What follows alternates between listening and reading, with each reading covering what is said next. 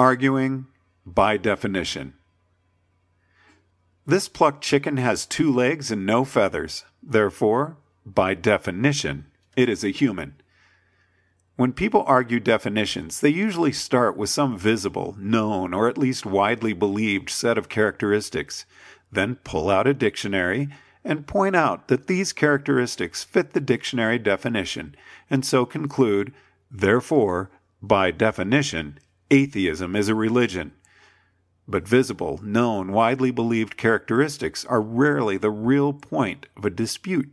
Just the fact that someone thinks Socrates' 2 legs are evident enough to make a good premise for the argument, therefore, by definition, Socrates is human, indicates that bipedalism probably isn't really what's at stake. Or the listener would reply, "What do you mean Socrates is bipedal?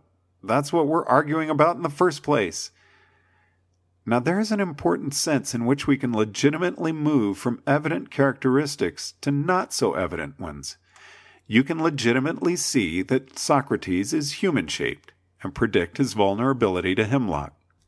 But this probabilistic inference does not rely on dictionary definitions or common usage. It relies on the universe containing empirical clusters of similar things. This cluster structure is not going to change depending on how you define your words. Even if you look up the dictionary definition of human and it says all featherless bipeds except Socrates, that isn't going to change the actual degree to which Socrates is similar to the rest of us featherless bipeds. When you are arguing correctly from cluster structure, you'll say something like, Socrates has 2 arms, 2 feet, a nose and tongue, speaks fluent Greek, uses tools, and in every aspect I've been able to observe him, seems to have every major and minor property that characterizes Homo sapiens. So I'm going to guess that he has human DNA, human biochemistry, and is vulnerable to hemlock just like all other Homo sapiens in whom hemlock has been clinically tested for lethality. And suppose I reply, "But I saw Socrates out in the fields with some herbologists. I think they were trying to prepare an antidote. Therefore, I don't expect Socrates to keel over after he drinks the hemlock. He will be an exception to the general behavior of objects in his cluster. They did not take an antidote, and he did." Now, there's not much point in arguing over whether Socrates is human or not. The conversation has to move to a more detailed level. Poke around inside the details that make up the human category. Talk about human biochemistry, and specifically the neurotoxic effects of Kuhnion. If you go on insisting, but Socrates is a human, and humans by definition are mortal, then what you're really trying to do is blur out everything you know about Socrates except the fact of his humanity. Insist that the only correct prediction is the one you would make if you knew nothing about Socrates except that he was human. Which is like insisting that a coin is 50% likely to be showing heads or tails because it is a fair coin, after you've actually looked at the coin and it's showing heads. It's like insisting that Frodo has 10 fingers because most hobbits have 10 fingers, after you've already looked at his hands and seen 9 fingers. Naturally, this is illegal under Bayesian probability theory. You can't just refuse to condition on new evidence. And you can't just keep one categorization and make estimates based on that, while deliberately throwing out everything else you know. Not every piece of new evidence makes a significant difference, of course. If I see that Socrates has 9 fingers, this isn't going to noticeably change my estimate of his vulnerability to hemlock, because I'll expect that the way Socrates lost his finger didn't change the rest of his biochemistry.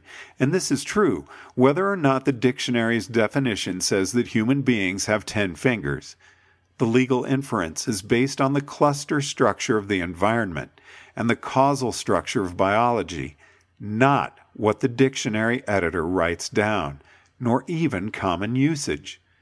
Now, ordinarily, when you're doing this right, in a legitimate way, you just say, the Kuhnion alkaloid found in hemlock produces muscular paralysis in humans, resulting in death by asphyxiation. Or more simply, humans are vulnerable to hemlock. That's how it's usually said in a legitimate argument. When would someone feel the need to strengthen the argument with the emphatic phrase, by definition? That is, humans are vulnerable to hemlock, by definition. Why, when the inferred characteristic has been called into doubt, Socrates has been seen consulting herbologists, and so the speaker feels the need to tighten the vice of logic. So when you see by definition used like this, it usually means forget what you've heard about Socrates consulting herbologists. Humans, by definition, are mortal. People feel the need to squeeze the argument onto a single course by saying any P, by definition, has property Q, on exactly those occasions when they see and prefer to dismiss out of hand additional arguments that call into doubt the default inference based on clustering. So too with the argument X, by definition, is a Y. For example, atheists believe that God doesn't exist. Therefore, atheists have beliefs about God because a negative belief is still a belief.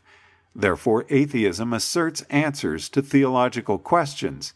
Therefore, atheism is, by definition, a religion. You wouldn't feel the need to say Hinduism, by definition, is a religion because, well, of course, Hinduism is a religion. It's not just a religion by definition. It's like an actual religion. Atheism does not resemble the central members of the religion cluster. So if it wasn't for the fact that atheism is a religion by definition, you might go around thinking that atheism wasn't a religion. That's why you've got to crush all opposition by pointing out that atheism is a religion, is true by definition, because it isn't true any other way.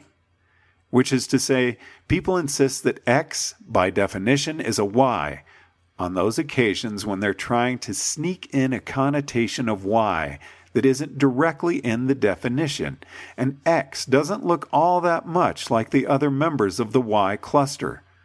Over the last 13 years, I've been keeping track of how often this phrase is used correctly versus incorrectly, though not with literal statistics, I fear.